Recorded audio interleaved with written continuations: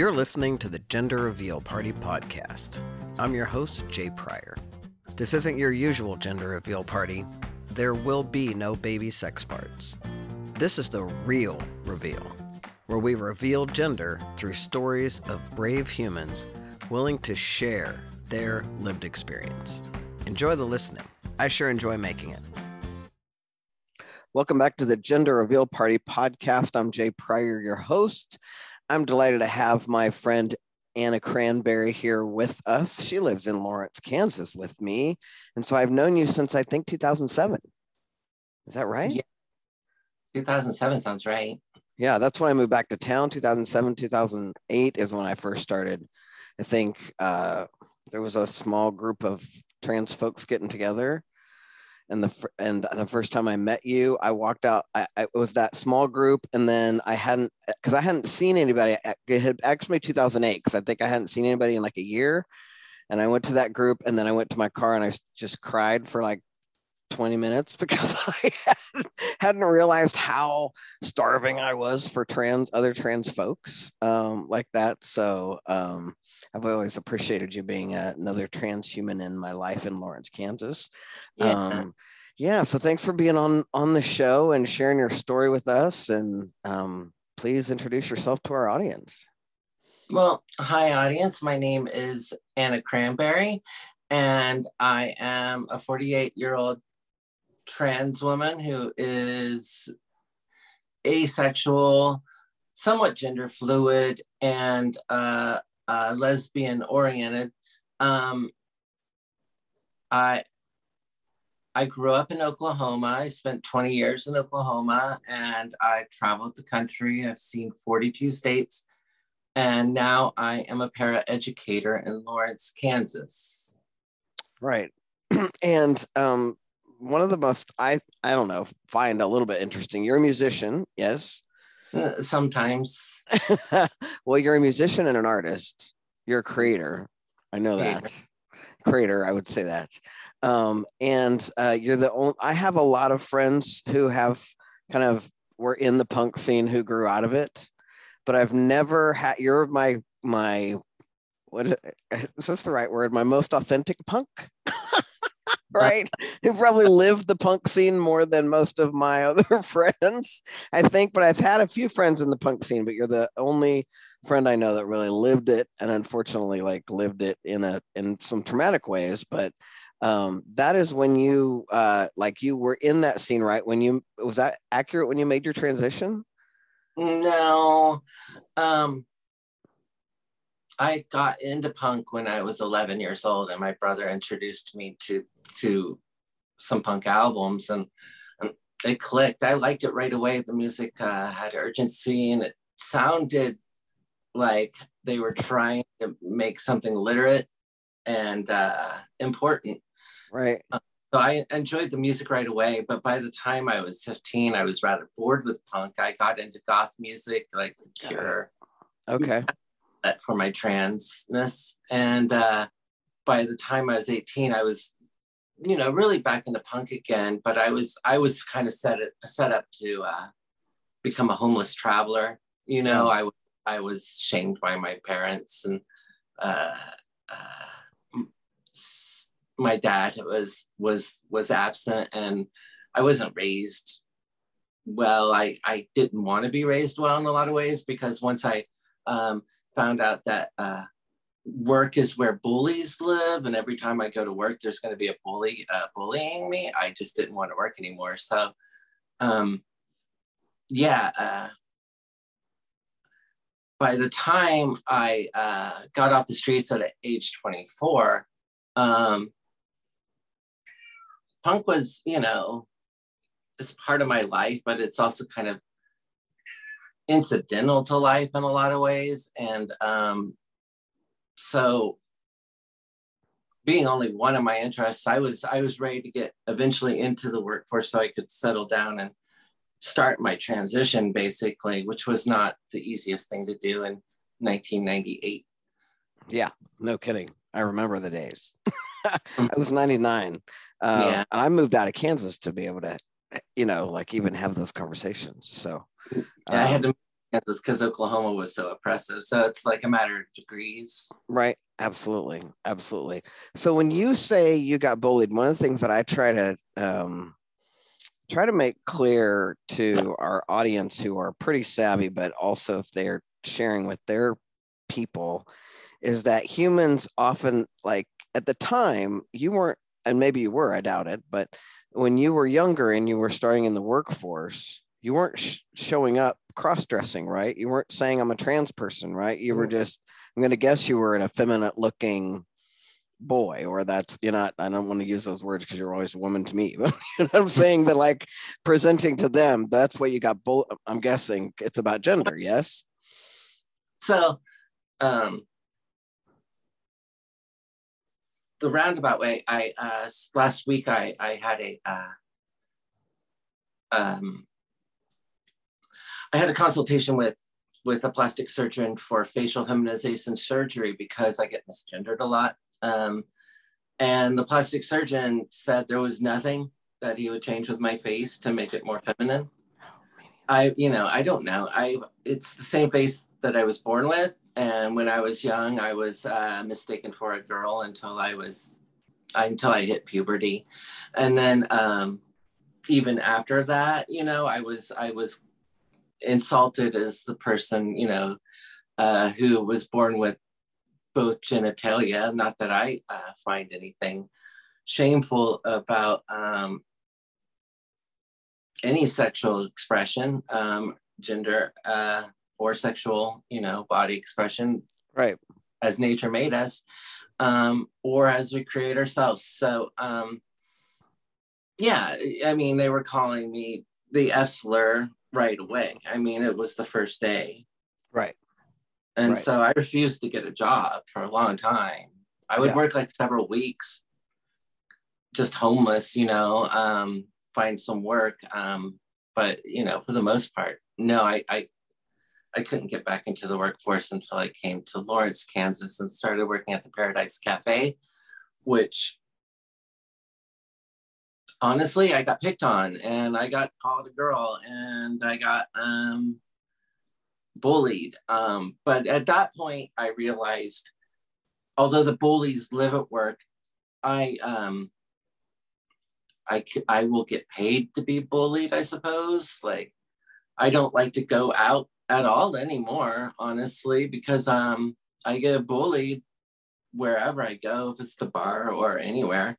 Maybe not for coffee, but if I don't go out to socialize much because there's someone hostile a lot and I'm not getting paid to be bullied.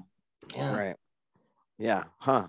Well, I really hate that that's your experience in the world today, that's your lived experience, especially today. Well, it's kind of worse today. Yeah. It's kind of worse than it's ever been. Yeah.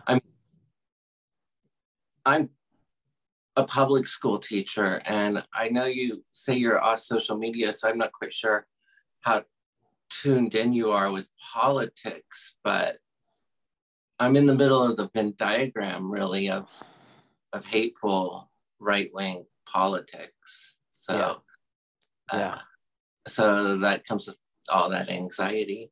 Sure. Yeah. And are you going to school when you're, are you going to school for education also? Yeah. I thought we were talking about that. I have spent the entire first year, which is only as a part-time student, on the honor roll. Yay! I graduated with D minus because it was really impossible to focus in school when you're getting thrown against lockers, in the hallway and terrorized in the classroom and outside. So I barely graduated, and it took till the age of 48, 47, 48 before I could get into college. And being a para for the last 4 years, para-educator, and under COVID, I've had to actually run classrooms, more than once. I found that I really love teaching, and I really love the English language and literature. And I'd really love to teach people how to better comprehend the conversations they're part of. Yeah. Yeah. Yeah. That's fun.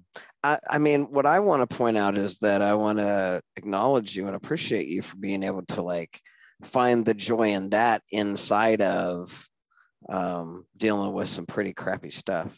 I'm gonna flash my camera here just real quick because my Trans people are resilient. They have to be. yeah, we sure are. That's true.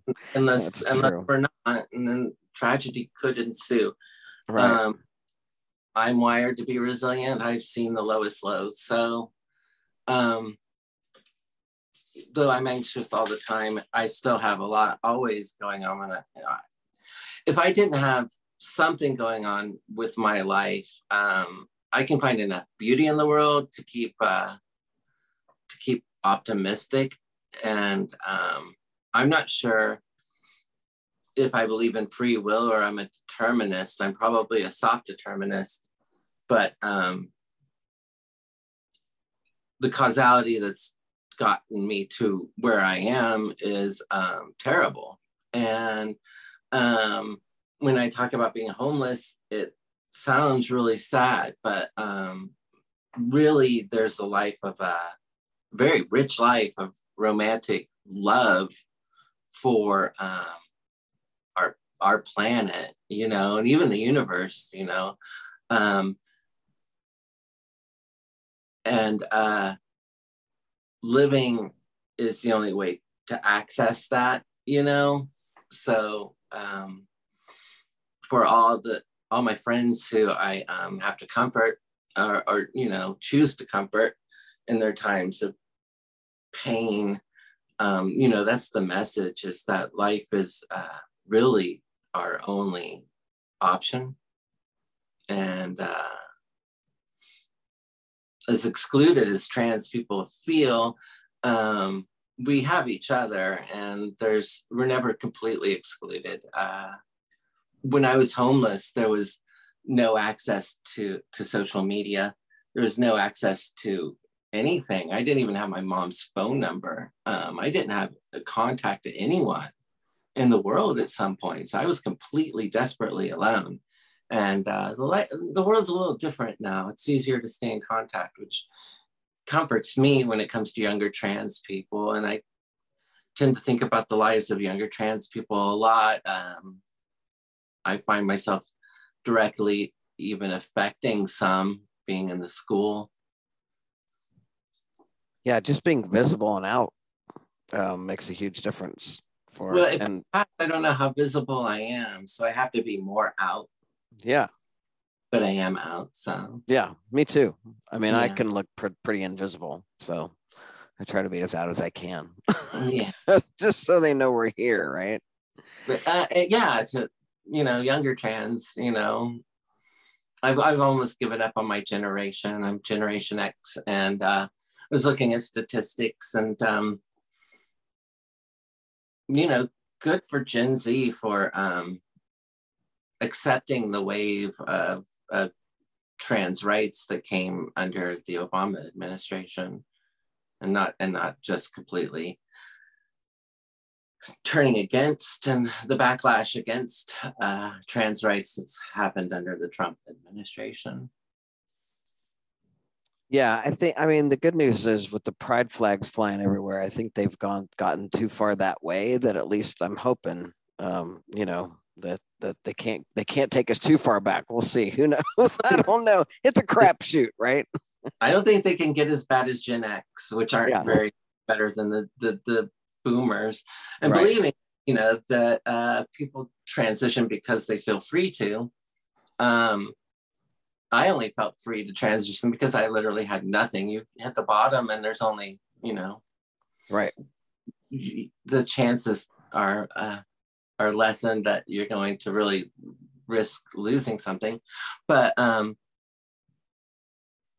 yeah, you know, having those chances to transition where it wasn't as open and easy under the taboo nature of being a trans woman in 1998, 2004, when I started, you know, really seeking transition.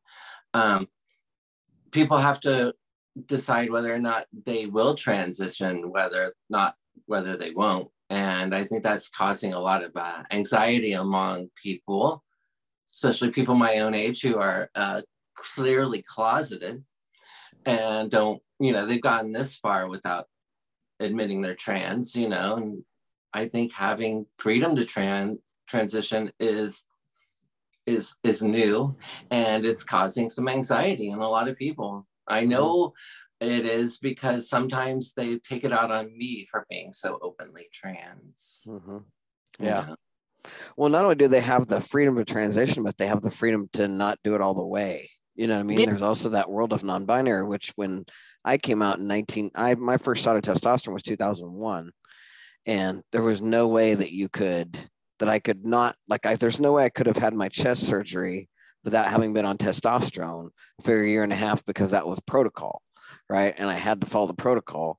So nowadays, I mean, I have non-binary friends who are coming out as non-binary, and they're my age, and they haven't been on testosterone, but they're just going in and saying, I want my chest done, and getting it done without, no any drama. It's like they're actually listening to them as grown humans. Not all of them. There's still a lot of gatekeepers out there, but. And it's a big country. Yeah. Yeah. No, that non-binary people have gotten any rights is actually pretty surprising to me, as someone who's studied this forever, and known that non-binary people existed, but I didn't think people would ever warm to Caesar.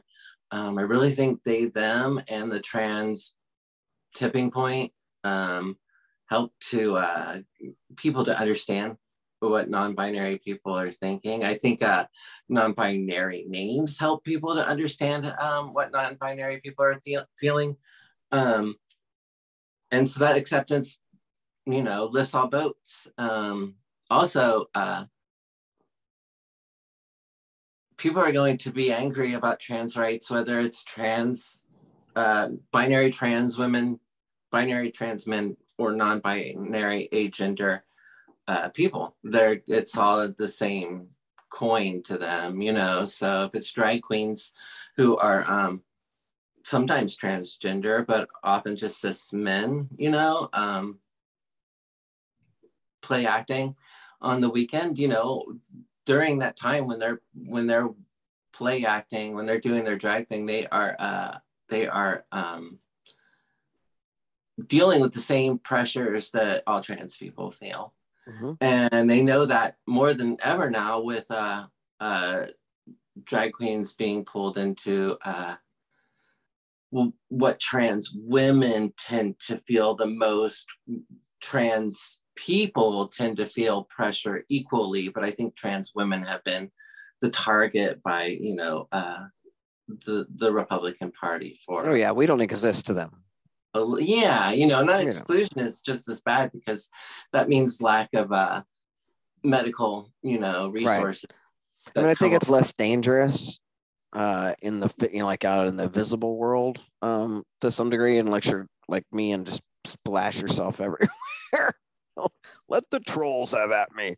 But I mean, most trans men anyway, I've been off testosterone for like 5 years now, so I'm in that non-binary world. But my trans men friends just, they can they just disappear, and it can be safer for them, and the country doesn't know they exist. We don't, there's no, it's ridiculous. So yeah, we're definitely less of a threat because we were born with vaginas. So it depends on where you go as well, because men in general are subject to violence, less. from other quite often. Of course, oh yeah, heterosexual trans women have to worry about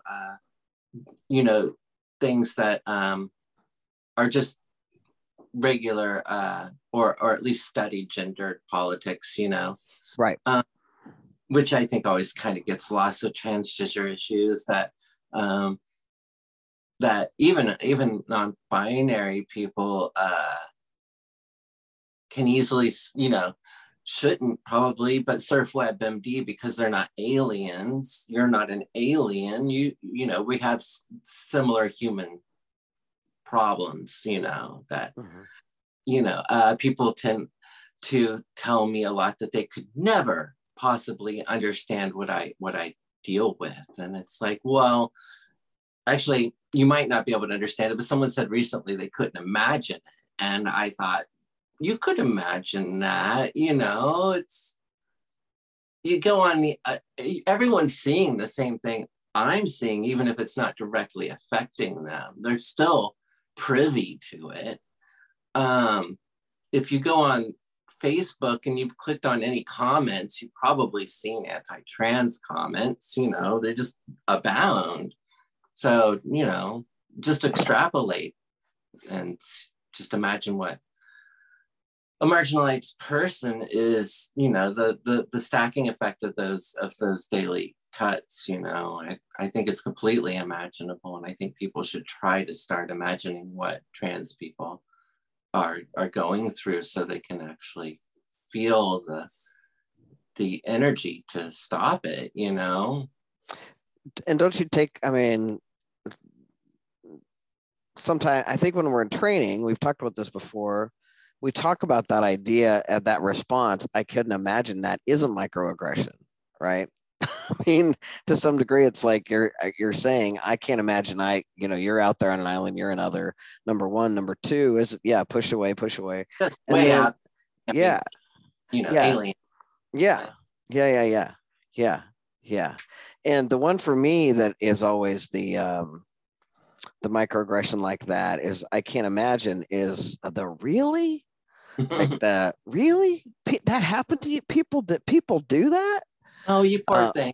Yeah. And then that's like, but it's always the exasperated, really? It's like, do you not believe me? Like, am I going to have to prove it to you? Or, and then I just stopped talking about things like that. I just don't share those things very often because I can't deal with the really. And I'm like, I don't know.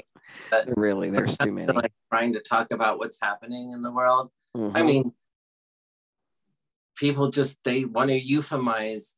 Everything's got to be a euphemism. You can't come out and tell people exactly what happened to you, because they're going to turn off. They're going to maybe even push back on what you're saying. But if you can reach, appeal to people's general, sense of justice, you might get something that's not diminishing of your pain, something that they can relate to, because I suppose most people don't get bullied their whole lives, mm-hmm. But a lot of people do find themselves at some point in their life.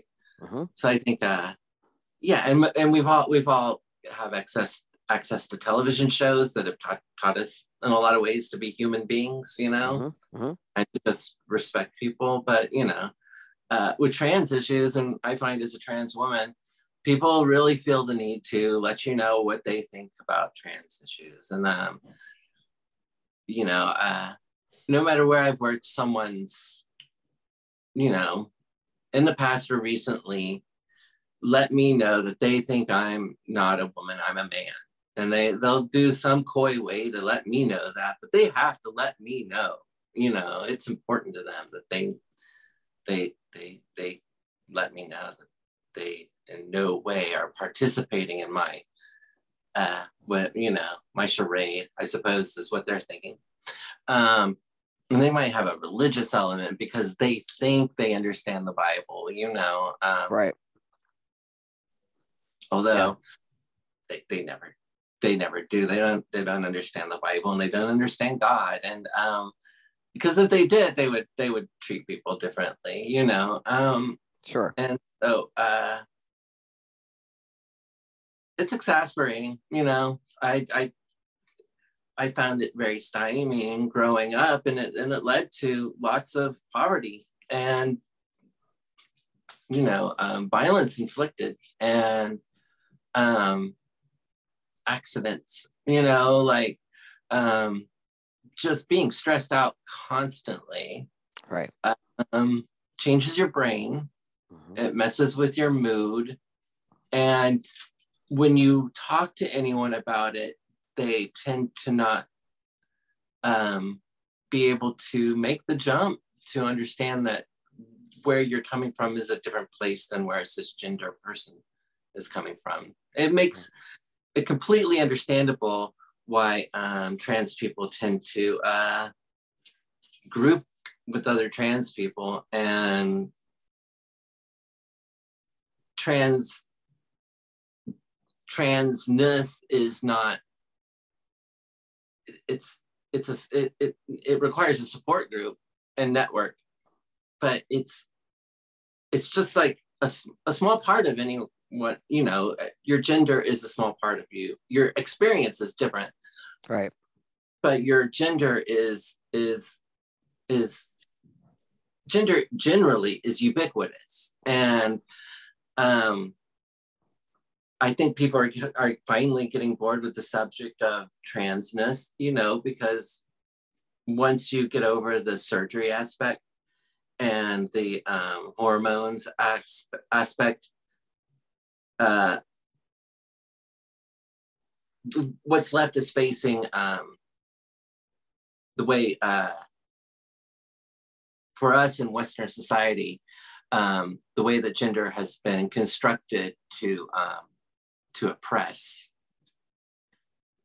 certain people, for generally the effeminate. Right. Yeah.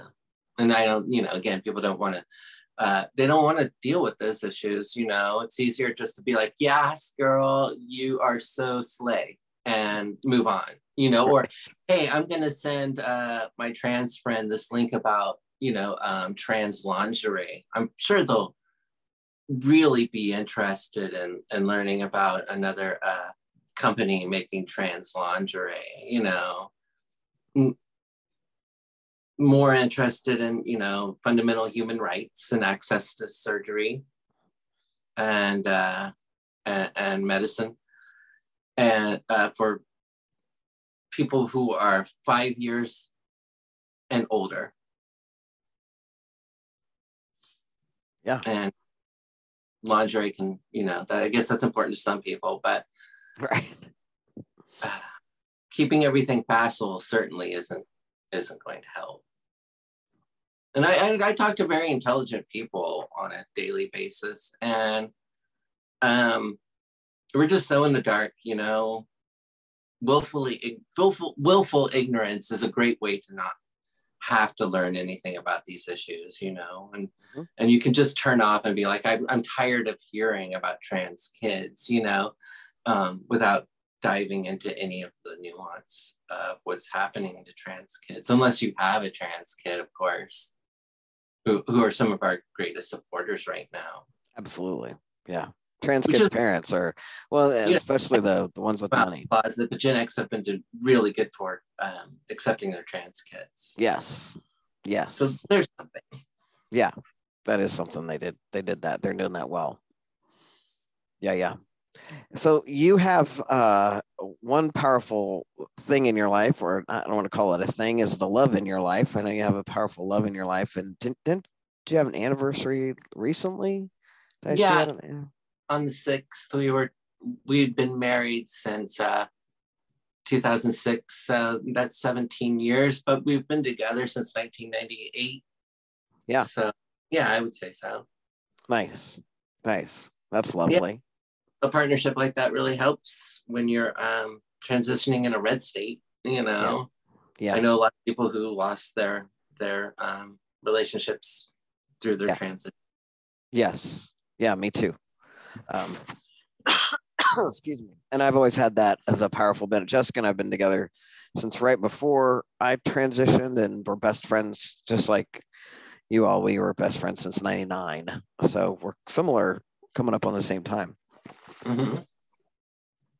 And I've always found that to be a really powerful benefit too, to have that great love in my life. So, which leads me to, in the beginning, you shared with us that you are also out as an asexual person.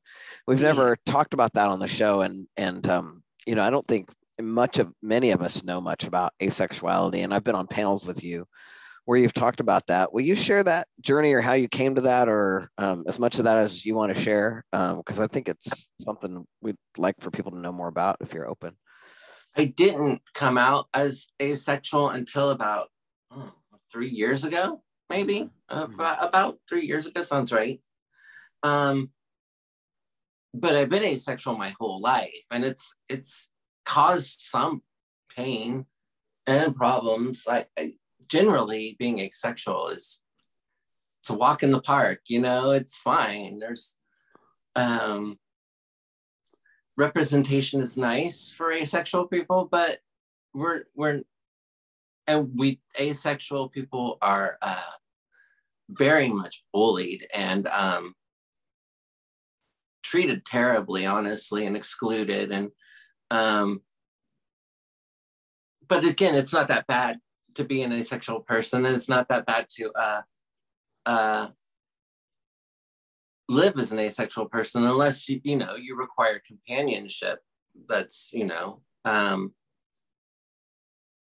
matrimonial. I'm lucky that my wife is okay with it. I can't speak for her anyway. And I don't really know a lot about asexuality that other people experience, because there are aromantic people who are under the same rubric, and I'm still trying to understand aromantic people. And as a para educator who works with neurodivergent people, I think in a good place to understand and being an extremely sensitive person myself, I think I have a grasp on what aromantic people are feeling at this point. It kind of sounded slutty to me when I first heard about it. Mm-hmm. You don't like romance, you just like sex, and you just have, to me that just sounded like you like a lot of sex, Mm-hmm. And then I realized, no, I'm projecting. I'm an asexual person. I think this is the point. As an asexual person, many asexual people are sex repulsed. I think I am, because there's part of the brain that when you have sex turns off.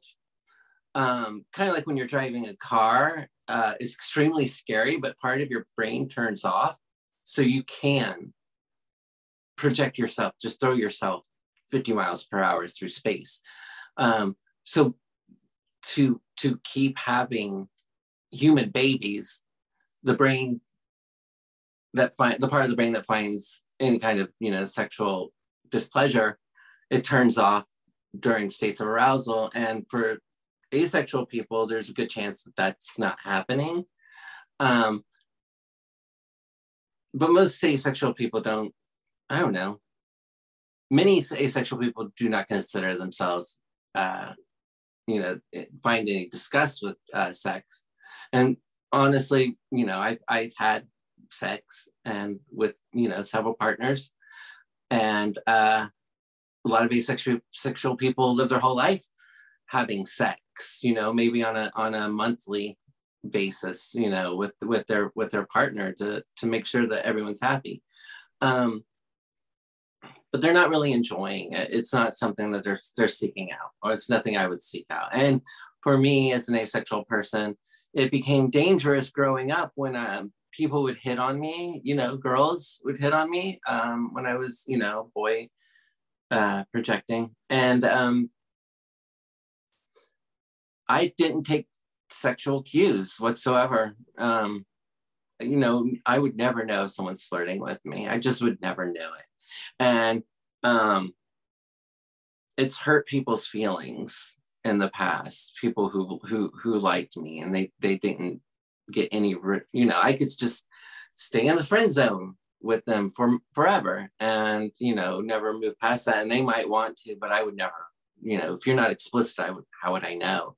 I'm just not wired to even be, seeking out sex. I was always wired to seek out romance and a relationship and comfort,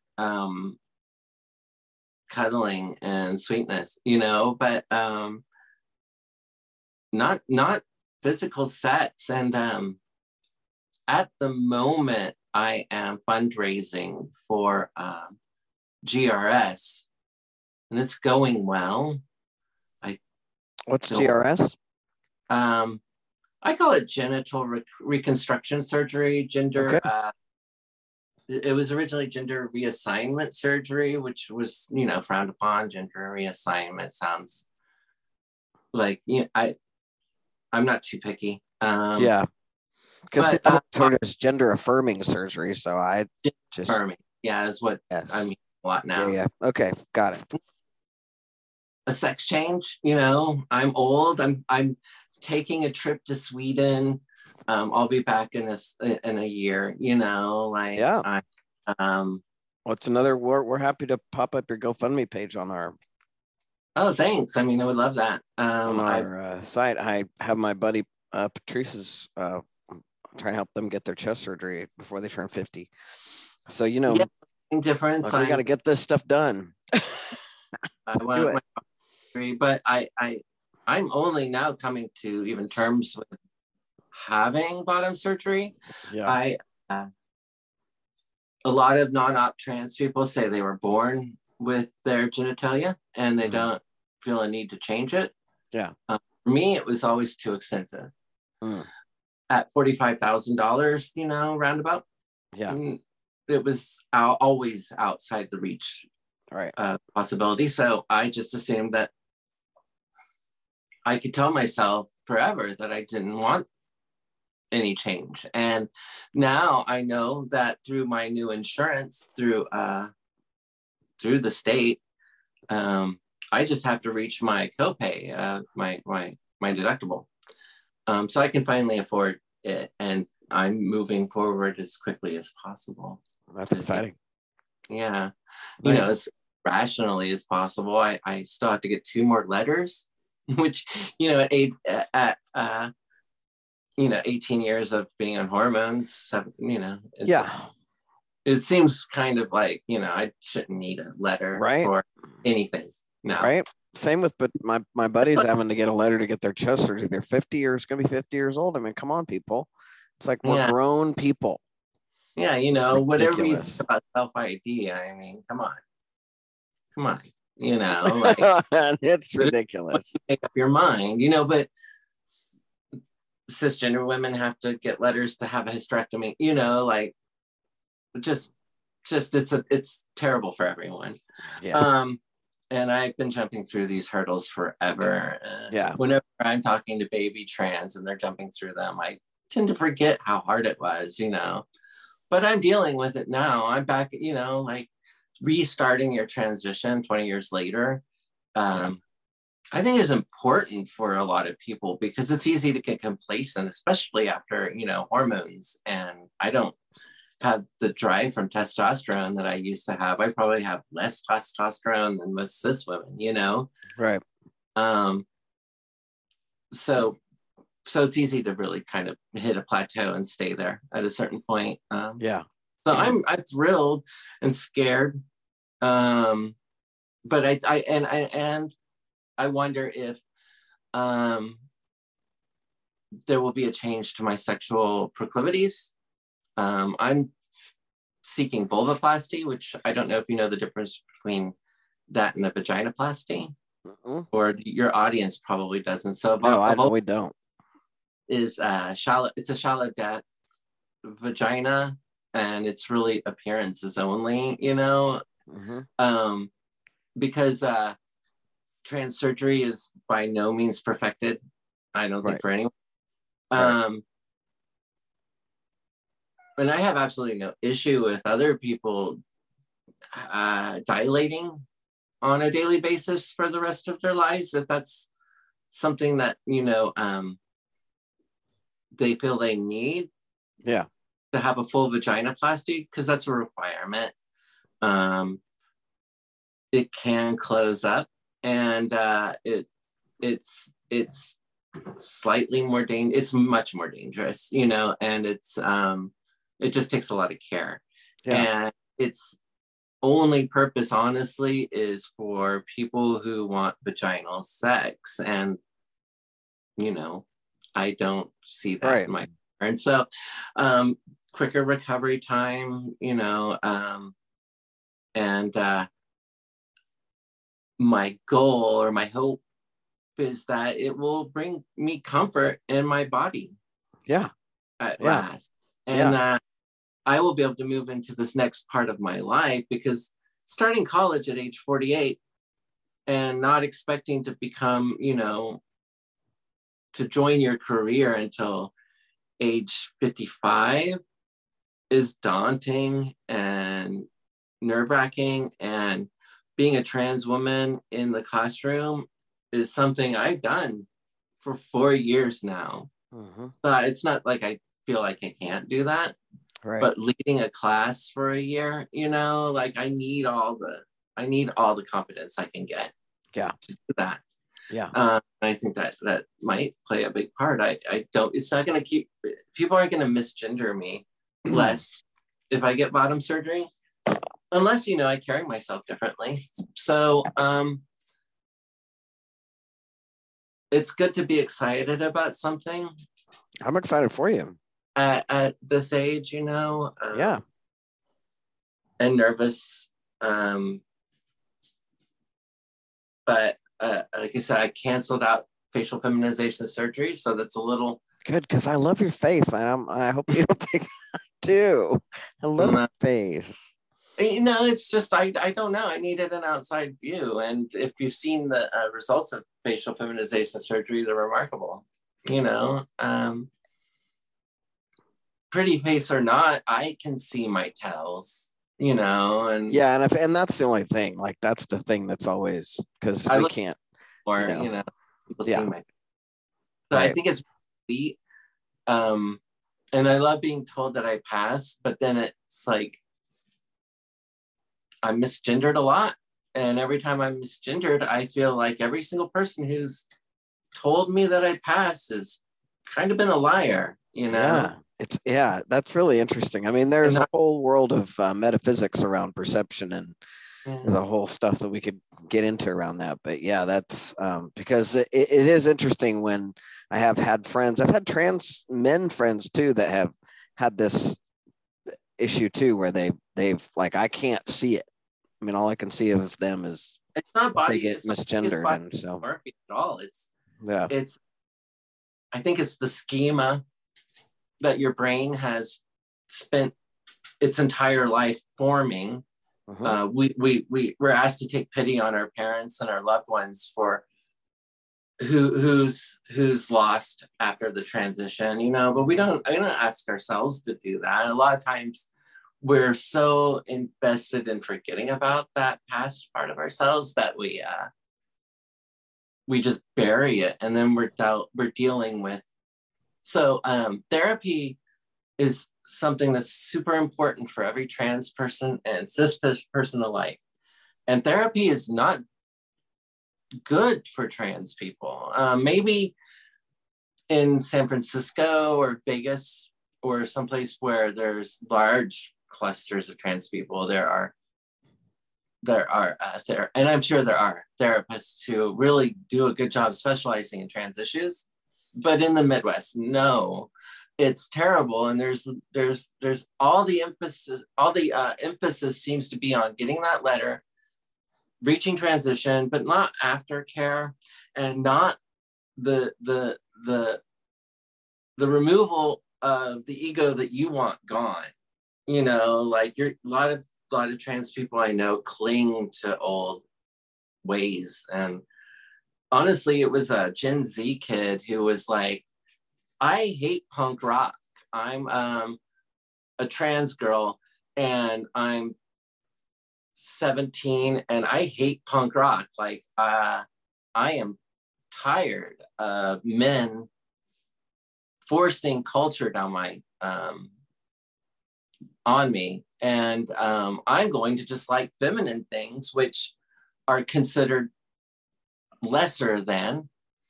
And I read that, and I agreed 100% that I had been denying something in myself for decades after a decade after I transitioned, that I'd still been denying. Well, and that's how I felt with going off testosterone, right? I mean, that was exactly my experience. Yeah. Yeah. I mean, it was exactly the same. I mean, For me, it took the Me Too movement for me to remember. It was like a remembering. I was like, oh, I used to be a lesbian separatist feminist. Like, I'm like, there was a weird, and all the entitlement and all that. And then, so then going off testosterone, having my ovaries wake up, now my lady butt back. I feel so grateful to be, now I feel like I'm the perfect blend of, and just like you said, what happened was I transitioned to went on testosterone and then forgot about everything else, and it took, thank God, the Me Too movement We and want to going become off all testosterone. right. Right. Oh, And I am now. I really do feel like that way. Now I'm my whole, like I'm a lesbian with a beard and no tits, or I'm, well, like all the things that I, wanted to be, but boy, it took a while. because I might have become a turf, and maybe if you hadn't made your transition, you would also be a turf. Yeah. So I hope not, but yeah, that's possible. And I think like yourself, who went all the way one way and found comfort in the middle. And for me, I'm someone who's always been shoved into the middle. Mm-hmm. Just like you will be in the middle. You're in the middle of the United States. You're gender fluid. You're you like to hang out with the boys, but you're the most feminine, boy that they ever knew. Just constantly being in the middle is always kind of like, I've always felt like a binary trans woman, whatever that means. I don't think you can literally become a binary trans. Well, you'd be a binary trans woman, but you're not cisgender. And I don't think cisgender people ever would allow a trans woman or man to be fully, considered a woman or a man. I think all trans people fit somewhere in the non-binary. It's not very binary to in the 60s you were forced, like we said earlier, to be one or the other. If you were a trans woman, they would come to your house and make sure that you were feeding your husband at dinner time. And now you can be a trans woman who loves to work on cars, and a lot of trans women keep a lot of their hobbies because they're passionate about that.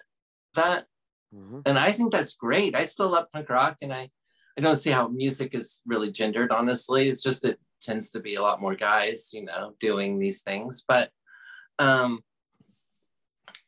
I like humanity, and I want to see the breadth of human experience. And trans people are lucky because they kind of, that anarchy of gender frees you from being stuck on one side of the wall. Right.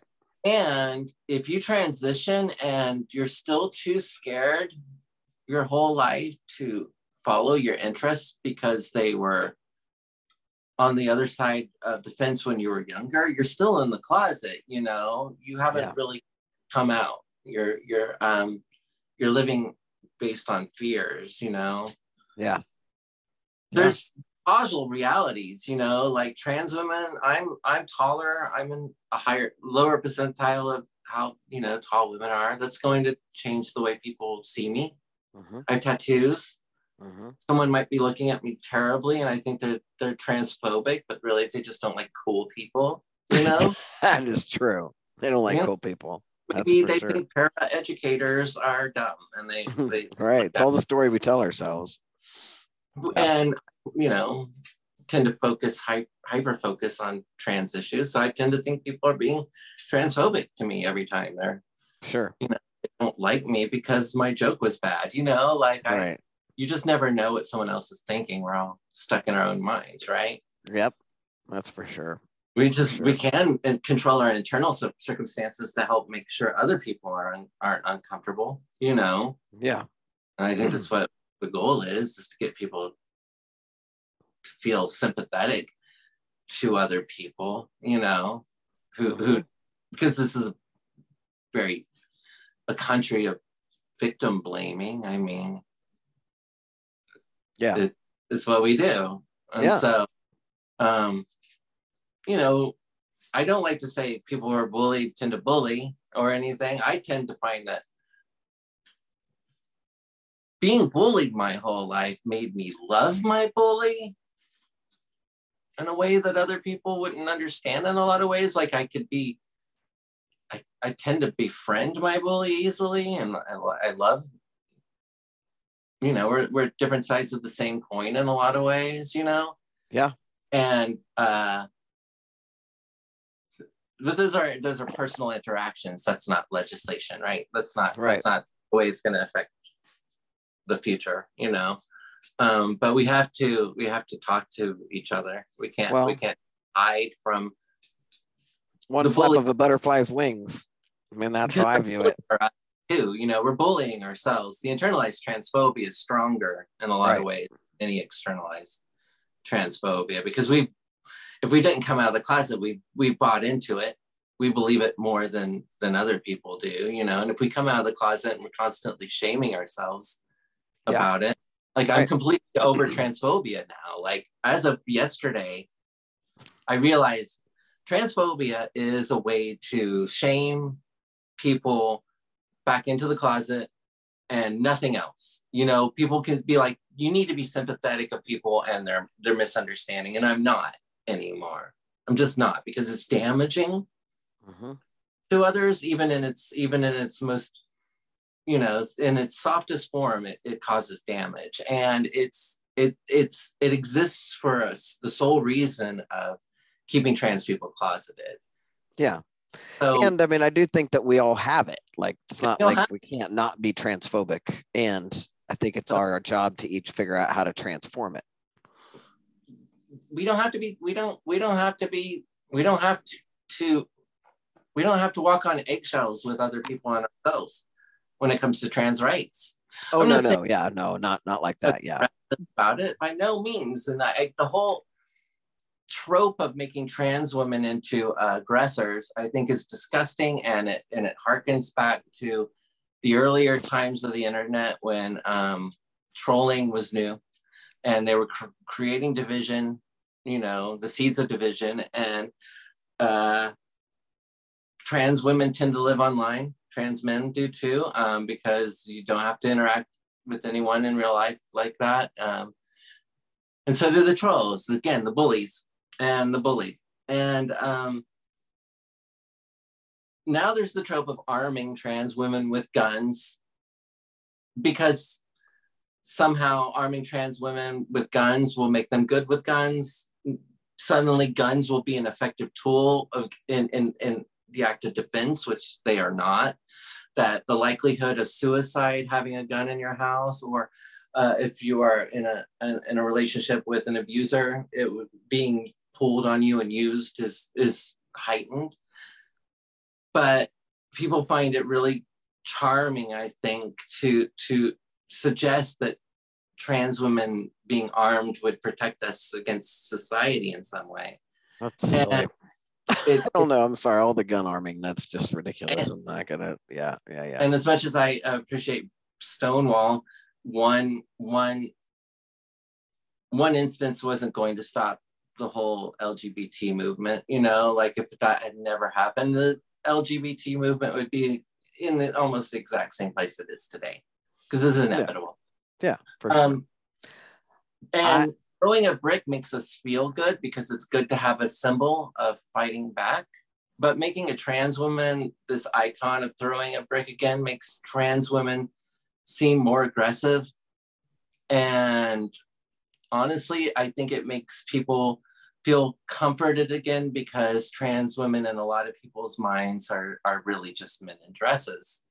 And we picture men as being the big, fix-it types who will fight. Right. And we still layer that skin on trans women, no matter what trans women appear as. Yeah. Well, and that's part of why we're here, is to continue to open minds and hearts and educate folks. Do you want to share? Do you have any? Do you have Instagram you want to share with us? Where's your GoFundMe page? Anything like that before we wrap up? We've been chatting for over an hour, I think. Oh, yeah. Close to it. It's always fun talking. I enjoy talking to you a lot. Mm-hmm. I'm Christiana Joy on Twitter and Anna Cranberry on Facebook, and I'm pretty open as of now. I'll probably lock all these things up when I become a teacher because, I don't want to have access to my internal thoughts if I'm a public figure. Right. But there's nothing dangerous there to see. I think I'm emotive and clever in a tactful way. But I'm emotional because it's an emotional world. Sure.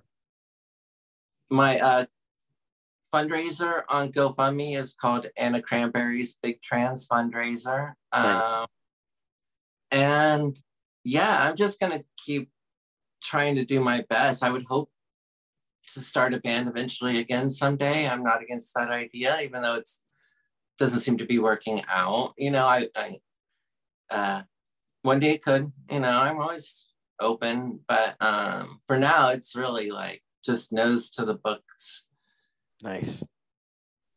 Finish college, finally be able to afford to fix everything in my life, but most importantly, start closing a lot of chapters where I've defined myself as someone who was loose to the winds and not in control of my life. And I want to be able to finally start feeling like the adult that I am, and really focusing all my effort on making the world a better place. Wow. Well, that's a perfect place to end. Thank you so much for doing that and for being who you are for the world and who you are for those, even those trans kids that see you in the hallways. I know it's not an easy journey as a para, but there's a reason you're there. And part of it is to be there for them. So thank you for that. And thanks for being my friend. And thanks for coming on the show. Everybody, do not forget to subscribe to us, tell all your friends, and thanks for listening. Love you. Bye. Hey, thanks for listening to the Gender Reveal Party podcast. I hope you loved it. And if you did, would you take a second and go do all the things like subscribe, rate, review, tell all your friends. Apparently, if you do that, the podcast platforms are more likely to share it.